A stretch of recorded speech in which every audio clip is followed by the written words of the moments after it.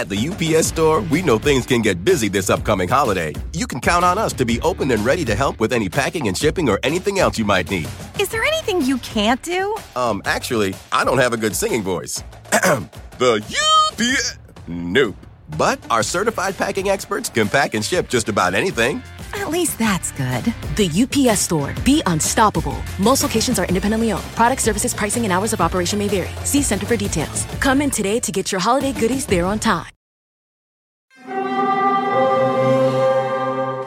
Hear that? It's the call of the Crave. And when the Crave calls, you know what to do. Try the $5 Bacon Bundle. Because the only thing better than a White Castle slider is a White Castle slider topped with crispy hickory smoked bacon. So pick any two of either the Bacon Cheese Slider, 1921 Bacon Cheese Slider, or Chicken Bacon Ranch Slider.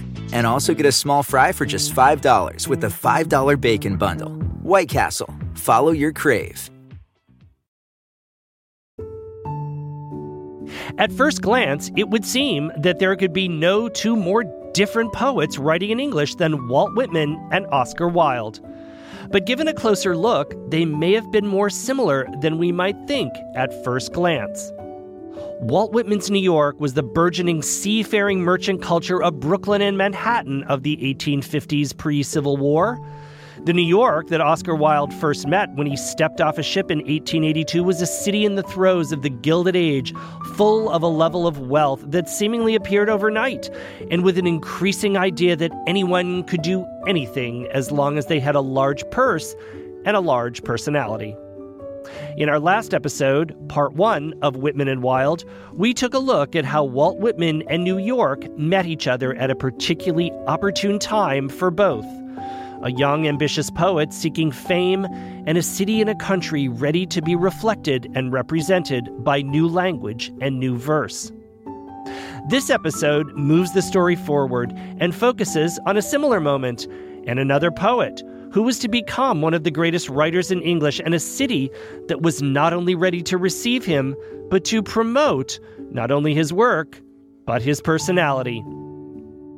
The fact that Walt Whitman and Oscar Wilde did in fact not only meet each other, but exchanged philosophies of art and fame illustrates how, by the Gilded Age at the end of the 19th century, America was able to create the very modern idea of celebrity that we see in our media today.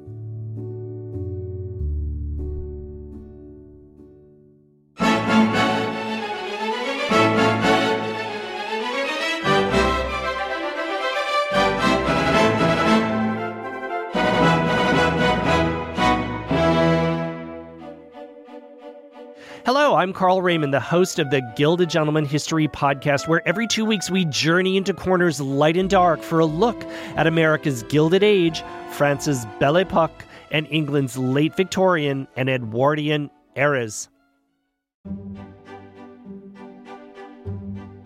The ship on which Oscar Wilde sailed from England docked in New York Harbor on January 2nd, 1882. Unable to clear quarantine until the next day, Oscar's first night in New York was spent aboard ship. What lay before him in the twinkling lights across the bay was a city filled with anticipation for his arrival. He was a virtually unknown Irish poet who had been making the rounds in London social circles, but had only one volume of poetry to his actual writing credit. Wilde was the subject of an intense PR campaign that foreshadowed his arrival. New York certainly had had British and European celebrities grace its dinner tables and ballrooms before. The superstar Jenny Lind in the very early 1850s and Charles Dickens twice, most recently in 1867. But Wilde was different. He hadn't really done anything. Yet New York was falling all over itself to meet him and entertain him in their overstuffed drawing rooms. The New York that greeted Wilde was completely different from the London he left. Tall buildings were everywhere and packed streets. Everyone seems to be on their way to meet a train, is the way he described it. New York society had been engaged in a project to find itself, which resulted at its very pinnacle in a made-up elite trying to mirror a British aristocracy. And they were ready to fall on their knees at any British accent or whiff of a title or noble connection. One of the great mythological moments that's often told of Wilde's arrival in New York was his statement at customs. When asked what he had to declare, he is imagined to have said, "I have nothing to declare but my genius." Made-up story, as that seems to be, it nonetheless illustrates a point. It seems that it was perhaps his genius that was what he had in fact for sale. Wilde was to learn that he could use the city to propel his career. It's been written his great lesson from his time in New York was that New York, the great symbol of commercialization at all costs, was a place where more than just selling his work, he could sell himself. And the public, no matter how much they knew of him or thought of him, would line up to buy.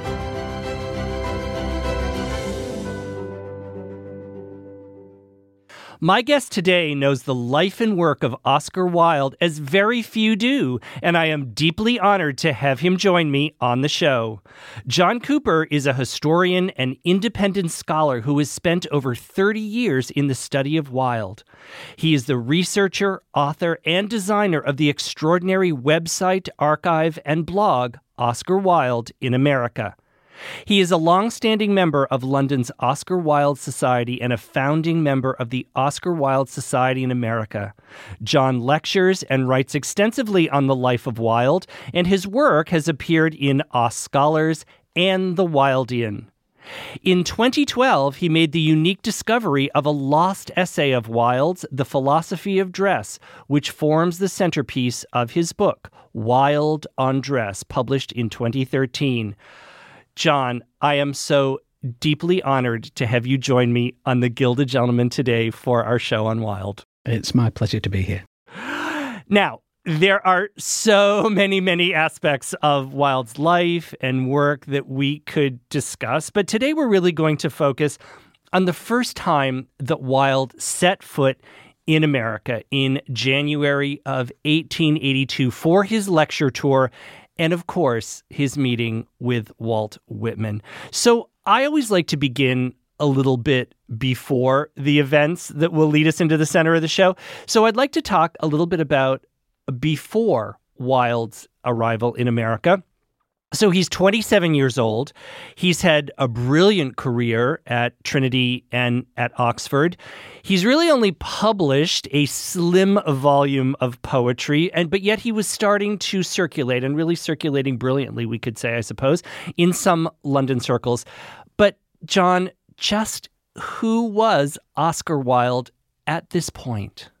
Yes, and I think you've made the point somewhere that Wilde was like the prototype of his mother, in effect, because I think I like to begin with Wilde before America, right at the start. Oscar was very much his mother's son, even similar in build, like him. He was 6 feet tall, but similarly poetically and in nature, similarly striving to be the centre of attention. One can imagine the young Oscar at Lady Wilde's at-homes, afternoon gatherings of artists and literary people, emulating her style. And she styled herself as Speranza, the Italian word that means hope. And the hope was, I think, that people would believe she was descended from Dante, when in fact she wasn't. So you can see how she knew the value of artifice and perception. And these were traits that Oscar inherited. And you can see the future Oscar in her when she wrote at a young age of her rebellious nature, when she said, "I should like to rage through life. This orthodox creeping is too tame for me." And young Oscar must have been her in microcosm. And he remained close to her all his life. It's significant that the only time Constance, his wife, visited Oscar in prison was to break to him the news of his mother's death. So, John, were there any other influences on Oscar's life aside from his mother? She seemed so theatrical, of course. Yes, she was. And, of course, it was into the theatre that Wilde was destined. Wilde was an individualist. But like most of us, he was an amalgam of his education and his experience. The term genius is often bandied about people like Wilde. But I think at 27, I don't believe he was a fully formed original. He had a lot of influences. He saw much in the art and the writings of the pre-Raphaelite Brotherhood, painters and poets such as Rossetti and Burne-Jones, whom he particularly liked. And in the aesthetic movement, he saw his true nature reflected in a love of art and beauty. And perhaps most significantly, at Oxford, he came under the tutelage of John Ruskin and Walter Pater. Now, Pater, whose book Studies in the History of the Renaissance, Wilde said was the most important book he'd ever read, the very flower of decadence. Pater preached always to burn with a gem-like flame and said that failure was to form habits, so that Wilde learned from him to seek new sensations. And he certainly did, right? Indeed, yeah. He made that one of his dictums throughout his life. And Ruskin, on the other hand, the great art critic of the 19th century, whom Wilde regarded as the father of this English Renaissance in art that he was about to make the subject of his lectures. Wilde adopted much of Ruskin's teachings. In fact, adopted maybe too mild a term for it. Shameless borrowings, perhaps, better describes it. But Wilde did depart from Ruskin eventually.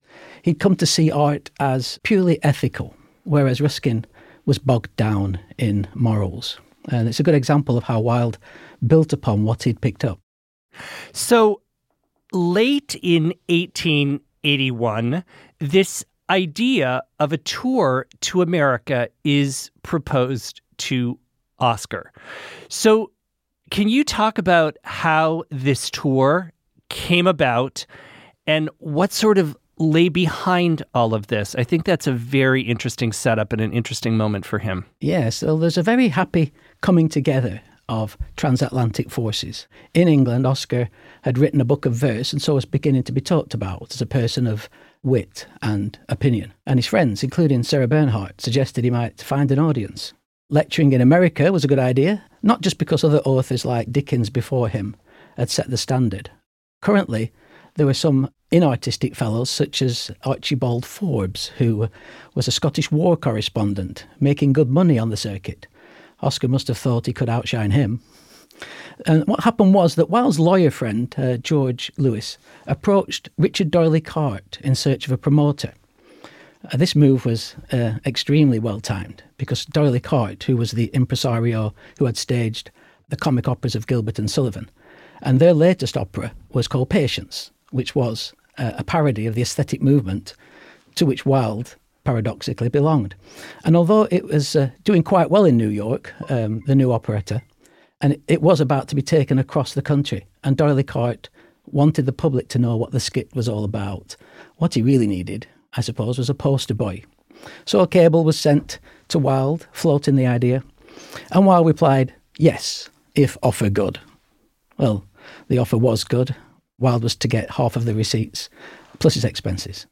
So one of the things I'm curious about is, in my reading, I'm curious about how Richard D'Oyley Carte prepared the American media and American audiences for Oscar's arrival. And I understand he created a brochure, a pamphlet that was sent on ahead, sort of. I like to think of it as maybe media's first press kit. Can you talk a little bit about this? Was it an accurate portrayal? How did it portray Oscar? Well, Carte, or rather through his US manager, a retired army colonel called Colonel Morse, W.F. Morse, set about promoting Wilde in America, arranging for Oscar to attend the opera, having his photographs taken, dressing him up like the leading character in Patience, Reginald Bunthorne, and arranged interviews for him, notified the press. Carte even stipulated that Wilde should mention Patience in his lectures and dress in his aesthetic costume. Carte told Wilde, perhaps a little guiltily, that you must not mind my using a little bunkum in pushing you in America. Well, Oscar succumbed to all of it. I mean, he did have a genuine desire to spread his artistic vision across America, but he knew there was a price of celebrity that he was willing to pay. And, you know, he best summed this up himself when he saw his name printed in primary colours, God forbid, 6 feet high. He was galled, of course, but said, still, it is fame, and anything is better than virtuous obscurity. So the venture was well orchestrated to tie Oscar ever closer to the role of Bunthorne in Patience. The idea being, I suppose, that people would come to gawk at Oscar and thus be encouraged to come and see Patience and be all the more amused. Now, I was fascinated by how excited the American press was to meet him. In fact, he couldn't get off his ship right away. He had to wait overnight. And actually, there were some members of the press that actually rowed out across New York Harbor to meet him on the ship. Right, they were so excited. Mm-hmm. Why was the press so passionate and anxious to meet Oscar Wilde? Well, quite simply, they saw him as fodder for good copy. And they'd been stirred up by Wilde's agents, of course. Colonel Morse was joined by Helen Lenoir, who was a Scottish businesswoman who started in the D'Oyly Carte agency as a secretary and later became D'Oyly Carte's wife. So she became quite influential in running the company. And those two together were working with great enthusiasm to stimulate interest in Oscar. You mentioned that pamphlet that they sent out to all the New York papers.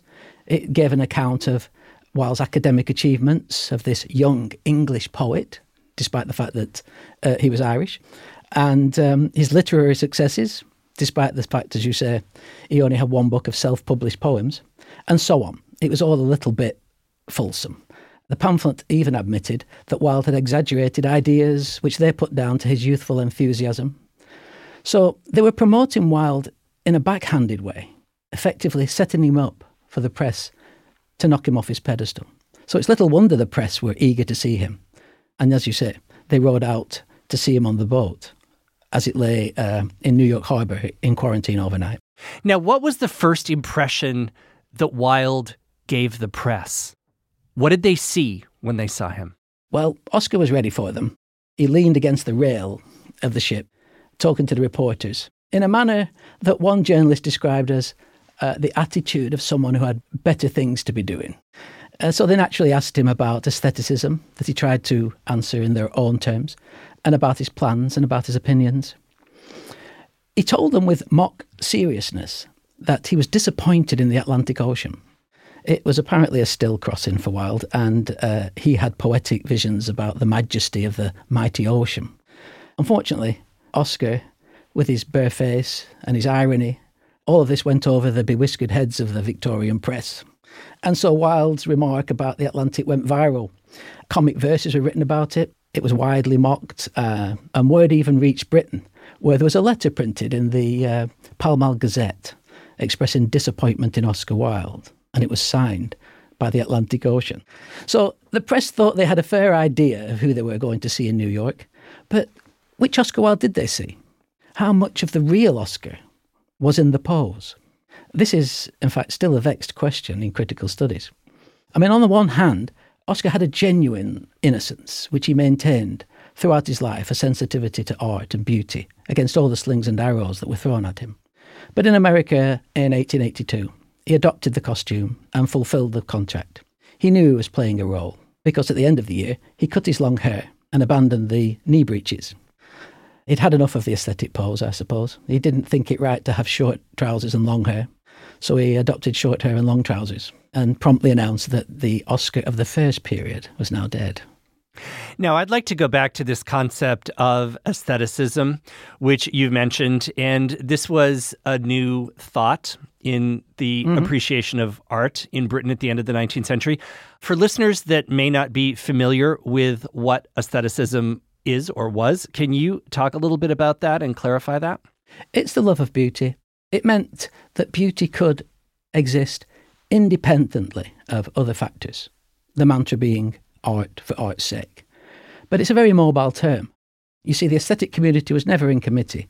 It was what one made of it. For Oscar, it would probably go back to the Romantic poets, particularly Keats, and then the pre-Raphaelite Brotherhood I mentioned, whose work resonated with his sense of drama, of classical settings, and the poetry of Charles Baudelaire in France and Swinburne in England, all rather stylised and beautifully decadent. And Wilde also took to the designs of William Morris's prints and wallpapers and had a close relationship with the women of the Rational Dress Association that his wife was later involved with. This was an organisation that argued against the strictures of dress for women, such as tight lacing, and generally against the fashions of Charles Worth in Paris. Too many frills and furbelows for Oscar. Indeed, Wilde later devoted an entire lecture to the subject of aesthetics in dress. So do you think it's accurate then to say that Wilde really was an embodiment of aestheticism? Well, he didn't invent the aesthetic movement, but he did allow it to invent him for a few years. And that, again, is the dichotomy of Wilde. You don't know how much was him and how much was artifice. But I do believe, as I said earlier, he did have a genuine sense of all this. It was really something he went to prison for. So one cannot question Wilde's belief in the aesthetic nature he had.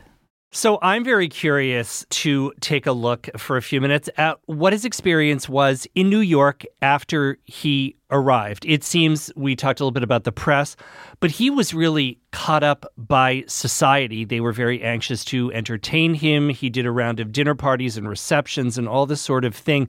He was already sort of becoming a kind of celebrity, it seems. Can you talk a little bit about what his reception was socially once he got here in New York? What did New York society think of him, and what did he think of them? Well, a key word for Oscar operating in society is charming.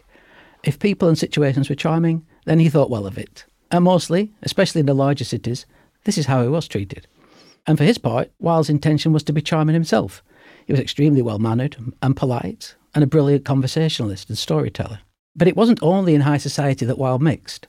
Wherever he went, he sought out local artists and art institutions. For instance, in New York, he met members of what was known as the Tile Club, so called because of their pursuit of painting decorative ceramic tiles, like the ones that surround fireplaces. The Tile Club in New York was an elusive collective of about 30 New York writers, artists and architects of that period, and they met for about 10 years, between 1877 and 1887, usually on Wednesday evenings in their various studios, and Wilde was invited along to meet them. Alumni included Merritt Chase or Edwin Abbey, Stanford White, Augustus St. Gaudens, John Twatchman, people like that. So how was this world of New York that he was encountering, how was this different from the London that he left? Well, at that point in his life, Oscar had not quite made it in Britain. He was starting to become known, but he was not yet a fixture in fashionable society. Well, not if a prerequisite was to be a man of income and property in London, which was something he rectified when he got married a couple of years later. But for now, he was mixing with writers and painters, some of them like himself, struggling to earn a living. So you can see that with his reception in the Gilded Age of New York, which was probably the most affluent society in the world at the time, Oscar would have thought he'd arrived. But it would have been different from London because he was now the centre of attention instead of being just an invited guest. And not just the centre of attention in New York. You can imagine how this was a recurring sensation. He was guest of honour everywhere he went.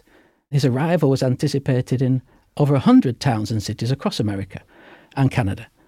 And at each one he stayed at the best hotels and was hosted by the best society, all of whom were anxious to show him off.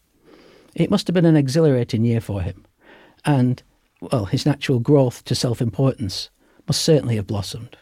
Now, am I correct that when he first came to New York, the tour was relatively small, and as his success became known, the tour increased, and it was well over a year in the end? Am I correct about that? Not over a year. He was originally signed up for, well, it was mooted for him to do 50 lectures. During the year of 1881, that was what was talked about. They decided to change that a little. It's not quite sure exactly how many lectures he had in mind when he arrived. Certainly the major conurbations on the eastern seaboard. But yes, you're quite right. He did prove to be a success, or at least a big draw, or at least a figure in the press for some people to come and see, who most people came to look at him rather than to hear him. It has to be admitted. But yeah, the tour was extended. He was in and around the East Coast, went across the country via Chicago, where he lectured using Chicago as a hub, all the way across to the West Coast, 2 tours to Canada and into the South. It extended as it went on. He took a respite in the summer when he did a little bit more lecturing at the spa towns.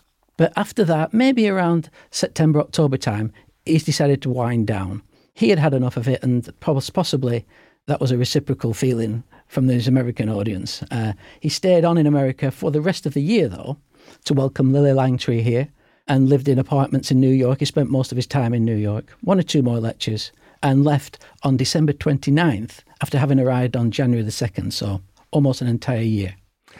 Now, I want to spend a few minutes talking about, I think, one of the most significant things that Wilde did while he was here in New York, and that was to have a series of photographs taken of him by Napoleon Seroni in the studio of Napoleon Seroni at Union Square.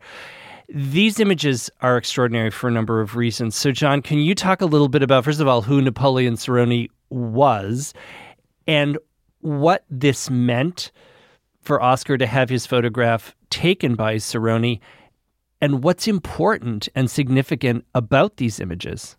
Right. Well, Seroni was an emigre who lived in Canada, probably the leading portrait photographer of his day. He had worked in Britain, in fact, with his brother, and brought back a lot of techniques to America, where he set up a studio. But you're quite right. These photographs were extremely important, and I think not only at the time, but in retrospect. So let's look at those two aspects of them. At the time, the photographs were used for publicity and for sale across America. So Oscar garnered a lot of revenue from them. In fact, this is how he was paid in kind for the image. And he had several dozen prints made for his personal use as well, to hand out to friends and signed copies. You see that Wilde was on the cusp of a new mania for photography. Historically, Matthew Brady's daguerreotypes of patriots and heroes were giving way to the theatricality of photographers like Seroni and their silver prints, which were more readily available. You could say that the public were becoming less awestruck and a little increasingly stage-struck by images of popular figures at that time, such as Sarah Bernhardt or Edwin Booth, Mark Twain. In Oscar, Seroni recognised the most picturesque candidate yet to emerge from this cradle of celebrity culture. In fact, I think he said, a most picturesque subject indeed. And Oscar's photo opportunity had arrived. So, all very important at the time, but I look at it in retrospect a little bit. The Seroni photographs present the most lasting image we have of Oscar Wilde. There are many pictures of him later in life, but the photographs of 1882, when he was just 27 years old, are the ones we usually see adorning book covers or posters at exhibitions. And there are almost 30 of them, 28, is that correct? In a variety of poses? Yeah, right. Well, I've identified, I think it's now 31 in various forms. And there were 2 sessions of Seroni photographs of Wilde in 1882, and there are 3 more known from when Wilde visited America again with shorter hair in 1883. What I find so fascinating about that, and Whitman did a very similar thing, again with photography, but also the lithograph that he used when he first published Leaves of Grass. It was a way to start manipulating, and I use that word on purpose, manipulating perception with imagery. And this was a whole new thing, right? Exactly. Yeah, Wilde would have seen that photograph, or lithograph it was, of Whitman in Leaves of Grass. The similarities have been drawn with that. In that pose, Whitman has his hand on his hip. And in many pictures, Wilde did the same thing, to some extent establishing the image we have of the effete man. But I've looked closely at that, and I see in Whitman, he has his fist jammed into his hip, whereas Wilde is a lot more limp-wristed. So it's not quite the same conjunction. But true to say that they both had this idea that imagery was important to them. So, John, why do you particularly think that series of images is important? Well, it's an interesting question. I believe it's because they project Oscar with his long hair, posing in his aesthetic costume, in a way that we like to think of him today, when in fact he only looked like that for a year or so.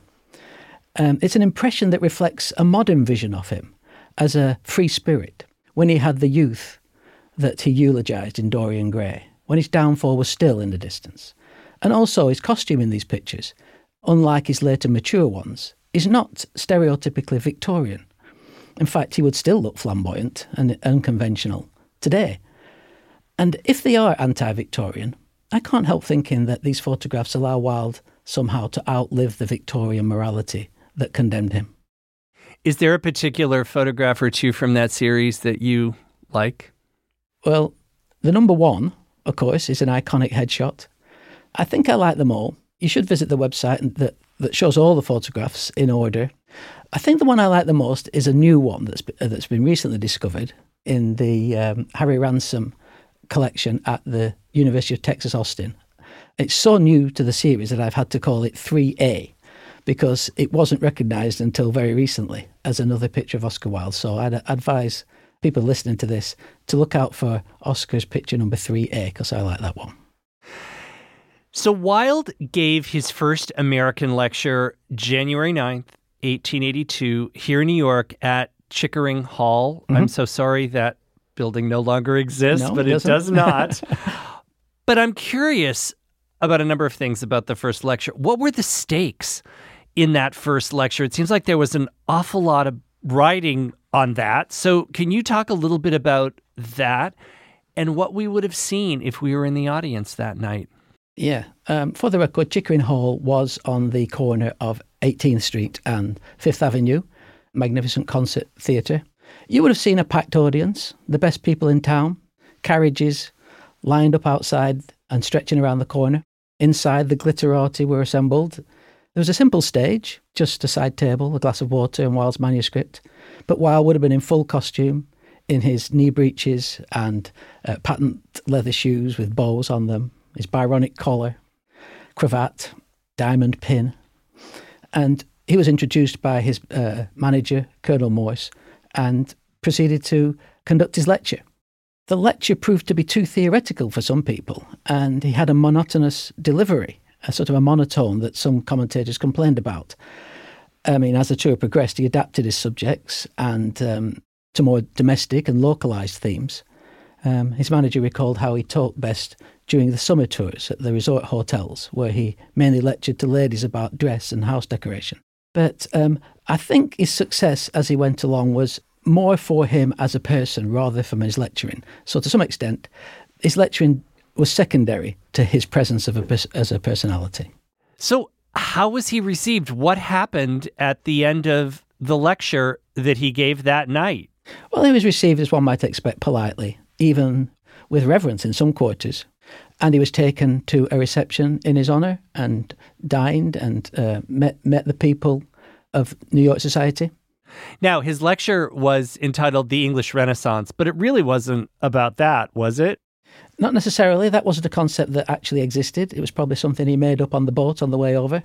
I think Court was told him to write the lecture, but I don't think he quite finished it. And instead of checking into his hotel, he took rooms, I think it was on 28th Street, where he could have some privacy to actually finish the lecture. It was a rather grandiose idea. Everyone knows of the Italian Renaissance, and Wilde, in putting himself forward as the leader of this art movement in America, restyled what he was doing as the English Renaissance in art. But it was far too theoretical, far too much drawn on Ruskin, far too much drawn on his learning rather than his original ideas.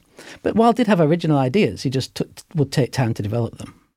Now, I'm very curious. I'd really like you to clarify and demystify something here. He was so popular here in New York. There are stories that he actually had someone copying his autograph that would be sent out when people asked it, or someone clipping their hair when people asked for locks of his hair. Is any of that true? What is the real story of that?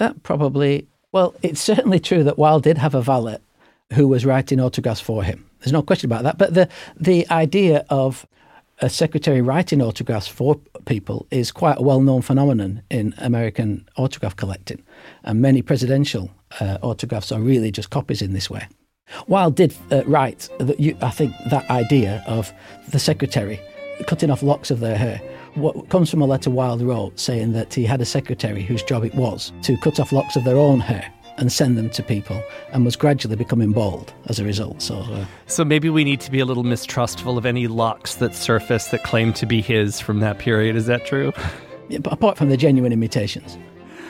So with that, John and I are going to take a very brief break, but we'll be back to continue the story.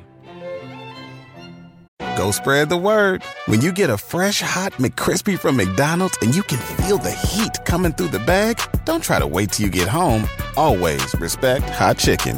The McCrispy, only at McDonald's. Ba-da-ba-ba-ba. At the UPS Store, we know things can get busy this upcoming holiday. You can count on us to be open and ready to help with any packing and shipping or anything else you might need. Is there anything you can't do? Actually, I don't have a good singing voice. The UPS... Nope. But our certified packing experts can pack and ship just about anything. At least that's good. The UPS Store. Be unstoppable. Most locations are independently owned. Product services, pricing, and hours of operation may vary. See Center for details. Come in today to get your holiday goodies there on time.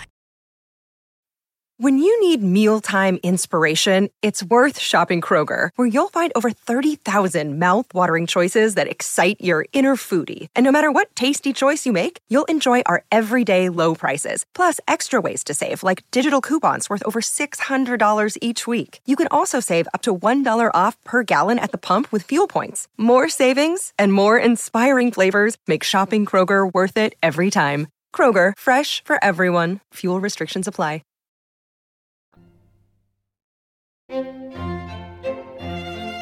And we're back. I'm Carl Raymond, the host of the Gilded Gentleman History Podcast, and I'm with historian and Oscar Wilde expert John Cooper to take a look at Mr. Wilde in New York. So, John, before we move on to other aspects of Wilde's time in America, could you talk a little bit about the result of the lecture in terms of his public perception and the tour? Yeah, it was a grand beginning, which he repeated to sell out audiences in other large cities such as Chicago and Boston, San Francisco. The public perception of him was mixed, not in person because he was privately liked, but in the public domain, which was mainly determined by newspapers. Some were supportive, some respectfully interested, but most were generally dismissive. And the ridicule never really let up until he fell out of favour later in the year, when his touring slowed down. Wilde famously said, "In the old days, we had the rack. Now we have the press." He was not wrong about that, right, John?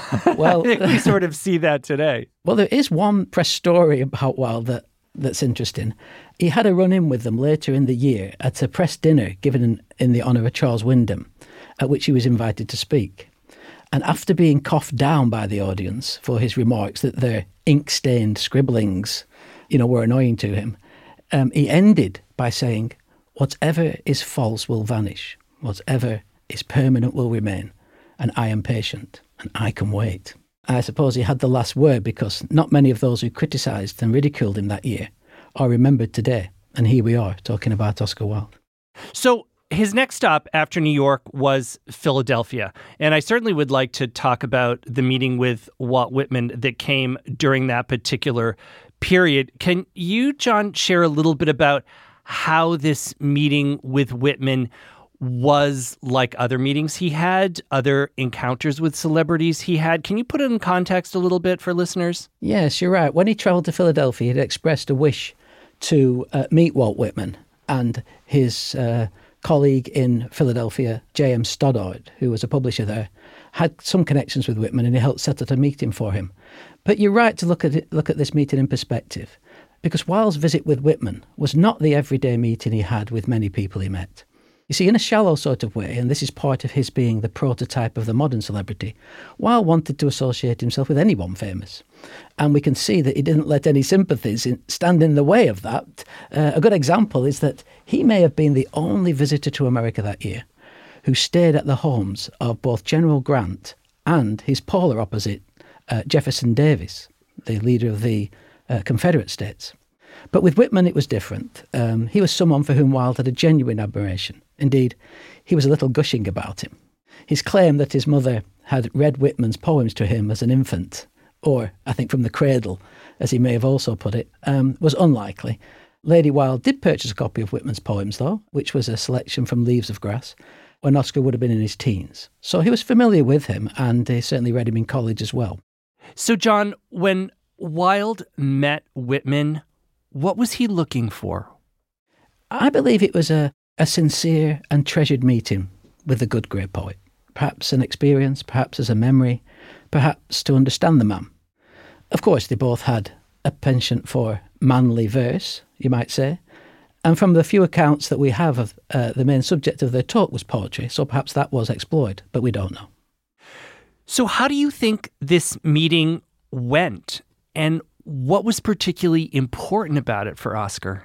Oh, yeah, the meeting did prove important to Wilde. He continued to talk about Whitman in letters and in many interviews, saying how Whitman was the grandest, most Greek of men. The meeting itself went extremely well. We have reports from both of them saying how they took a liking to each other. What was also important to Wilde, and it may have been a surprise to him as well, was how media savvy Whitman was. Whitman knew all about the power of imagery and the value of self-promotion. He even had newspaper clippings about himself on the walls. Of course, Wilde knew about self-promotion himself, but even he must have learned something from Whitman. Doesn't his Leaves of Grass begin with the words, "I celebrate myself"?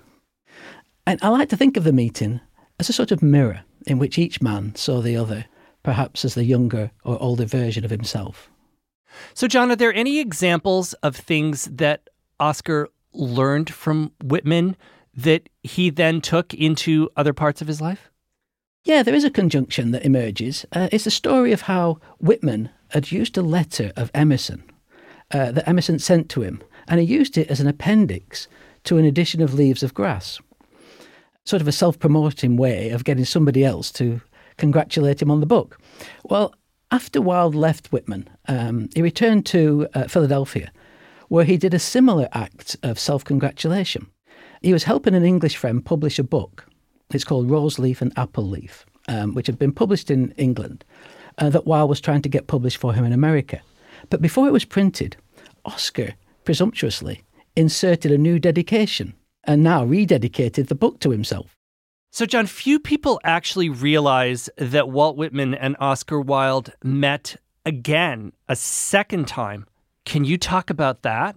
Yeah, as early as March that year, just 6 weeks after they had met for the first time, and while Wilde was in Chicago, he wrote a letter to Whitman, a very flattering one, seeking another meeting. And on his way back from the West Coast, he wrote to his manager, trying to establish Whitman's whereabouts.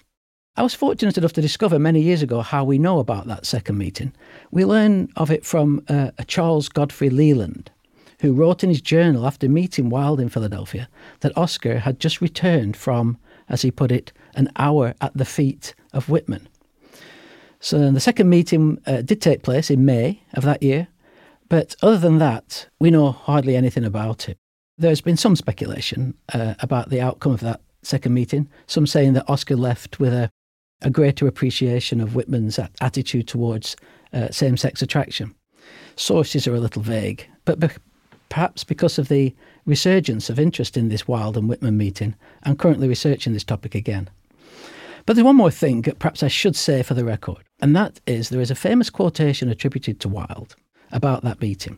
Many years later, after Wilde had died, in fact, a friend of his, George Ives, wrote in his voluminous diaries something that Wilde had allegedly once told him. So this is hearsay, but Wilde is reported to have said to Ives that he still had the kiss of Walt Whitman on his lip. It may just have been a metaphorical kiss, or if it's true, Wilde probably offered it to Ives in support of Ives's cause, because Ives was operating a secret society of gay activism in the 1890s and beyond. So this kiss of Walt Whitman is a nice sentiment, but not too much should be read into it, I don't think. Whitman often made greetings and farewells with young men with an embrace and a kiss. So after Philadelphia, Wilde really then embarks on his very long U.S. tour. So I'm curious to know what the tour did for his image in the U.S., but also I'm really interested to know what happened to his image once he got back to England. Well, I'm going to have to disappoint you here with a short answer, because his image didn't change. It was just magnified, more ridicule in the press. But he was more of a celebrity. But England would have to wait because he spent the next few months in France, spending his money and writing his plays. Now, John, you have said in your writing that after his tour, he became famous for more than just being famous. What did you mean by that? Oh, I was referencing, in a sort of inverse way, what the Polish actress Helen Modjeska had wondered about how Wilde had gained a place in society after having done nothing. Well, apart from having charm and wit, I suppose. So what I meant was that after America, he had done something. Professionally, he nurtured the art of public speaking, conducted hundreds of press interviews, both of these for the first time, and creatively he became familiar with formulating his thoughts into a thesis, and socially he was gathering material and honing his epigrams for use in his early essays or short stories. So he returned a much more accomplished figure and artist.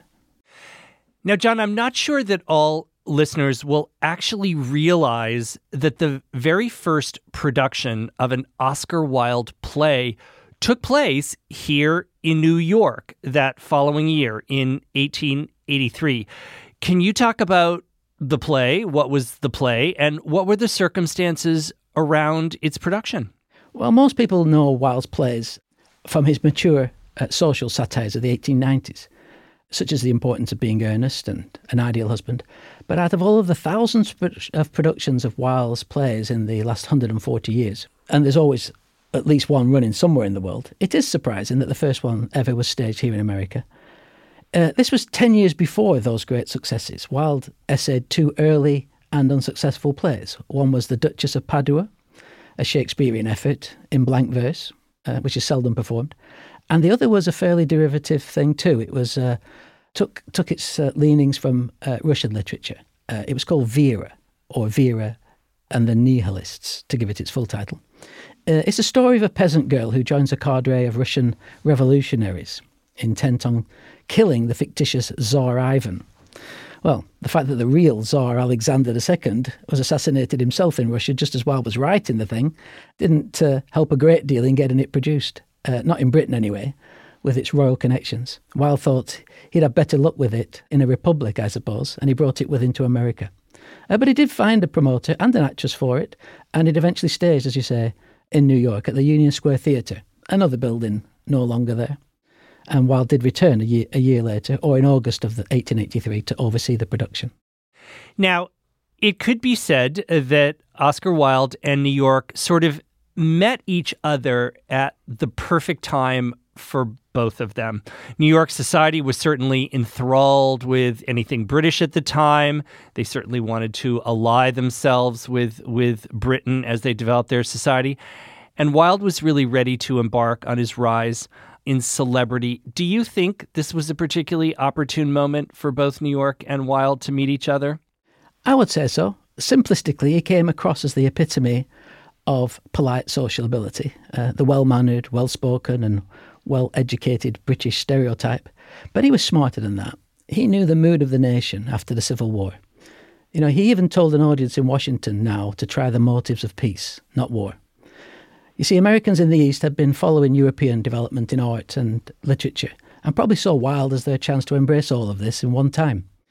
He was seen as a leader of a movement, there to provide Americans with a cultural belonging, perhaps, as a tastemaker for style. Whether he was or not is perhaps not the point, but he did have a lot of success in spreading an awareness of art and encouraging individuals into the realm of art. Indeed, after his visit, one journalist reported that the aesthetic revolution had been won, noting that art was now everywhere. Now, we could certainly say that Oscar Wilde was a deeply complex and layered personality. John, can you offer, in your opinion, a couple of what do you think are the biggest misconceptions about Oscar Wilde? It is a difficult question. I've always thought that people are wrong when they think of Oscar as a gay martyr. Wilde lived in a binary age, not even that, given the hegemony of men over women. And he emerged as a homosexual, as if that were an identifiable third sex. But Wilde had never heard that word in his life, and he might not even have appreciated it if he had. His mantra was that to define is to limit. So, in not acknowledging labels, Wilde was ahead of his time in prefiguring what is now taking shape in gay theory in America today.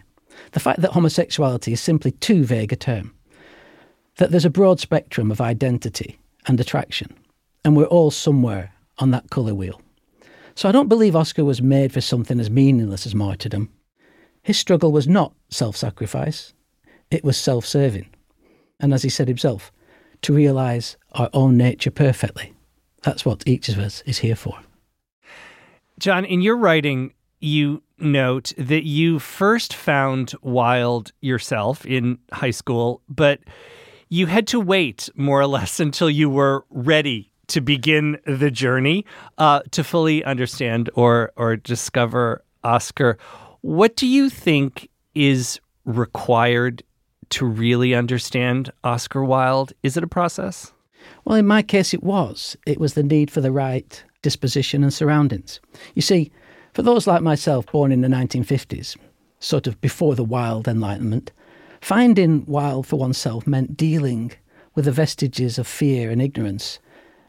I mean, any Wildean susceptibility that I had to nuance or delicacy of art required some daring in those days. A rapport with Wilde then had to emerge as a discovery from within. So there was this latency. I'm reminded of what the painter William Rothenstein said about Wilde, that he'd never met anyone who made him so aware of what was latent inside him. And so that was my personal journey. As for finding Wilde at large, this deferred muse, however, is still evident.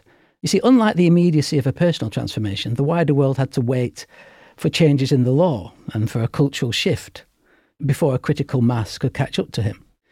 He eventually emerged, but it only came after an epic hangover, as I call it, that took almost a century to wear off. But thankfully, it's now easy, one might dare to say natural, for scholars to locate him in subjects as varied as queer theory, Gothic fiction, gender issues. We now discern Wilde not as just a quotable wit, but as a thinker and a moralist, a man possessed of insight into the relationships of art and life. And so there's a parallel here. In my case, despite a disposition too long repressed, Wilde came to represent the possibilities that were latent in me, whereas at large, with a reputation too long suppressed, Wilde has now come to represent the possibilities latent in society. John, if you could sit down today with Oscar Wilde right here at the table where we're sitting, what would you want to ask him? And is there anything you would want him to ask you? Oh, dear. My first thought is I might not ask him anything because I couldn't be sure he would tell me the truth. I would have to guarantee that first. I mean, I would certainly want him to know how he is regarded today. He was one of those tragic figures like Van Gogh who died not knowing he would be celebrated, and in Wilde's case, rehabilitated. However, I think you've already provided the question I would ask him. I think I would ask him, what is the biggest misconception we have about Oscar Wilde? And what would he say? Oh, I don't know. I would hope he would have an answer aligned with what I said. I mean, it is an interesting concept to discover Wilde's precise sexual orientation. It's not a prurient interest in a celebrity like that, particularly Wilde, because he was the midwife to modernity in that sense. He was the first pop star of a modern generation. And so to know him closely in that respect, I believe, is important. I might want to ask him if homosexuality wasn't illegal in his time, would he have married Constance? He certainly loved her and his children. But it's difficult to know, but it's frustrating to try to think of these things. And, well, as for what I would like him to ask me, well, first of all, I hope he wouldn't ask me, why am I scrupulously assembling so much information about him when he didn't care for facts? But on the whole, though, I think the question I would like him to ask me would be one quite easy to answer. I'd be happy to settle for the question, would you like to join me for dinner? And you would say yes. Absolutely. John, I have been so deeply honored to have you join me here today. I hope you will come back and talk about some other aspects of Wilde. It would be such an honor to have you back on the show. Sure, it would be my pleasure. There's always something. There's so many. Maybe a show on dress. We'll see. Okay. Thank you so much for being here, John. Thank you, Carl. And to my listeners, please make sure to visit John's extensive archival website and blog, Oscar Wilde in America. You will find extraordinary detail and a depth of information on Wilde and his time in America. The Gilded Gentleman is produced by Bowery Boys Media, and this episode was edited and produced by Kieran Gannon. I invite listeners to join the Gilded Gentleman as patrons on Patreon.com. The support of my patrons is crucial to being able to continue to create and produce the show. Please visit Patreon.com/The Gilded Gentleman. I couldn't do it without you. And I'll see you soon. And after all, what's life without a little glint of gold?